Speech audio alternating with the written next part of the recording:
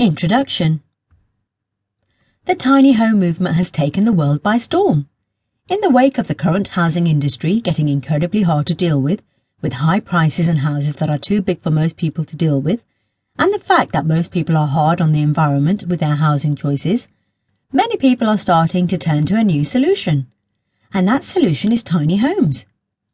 Tiny homes are a great idea to make some changes. These homes come in under 400 square feet, making just enough room for you to have yourself and a few other people. With the average American home over 2,000 square feet, this is quite a bit smaller than what most people are used to. But the idea is to just use the amount of space that is needed, while saving money on the home and even your utilities. Moving into a tiny home is not always the easiest thing to do. We are used to having a lot of space, and most of us would have no idea of how to live in such limited space.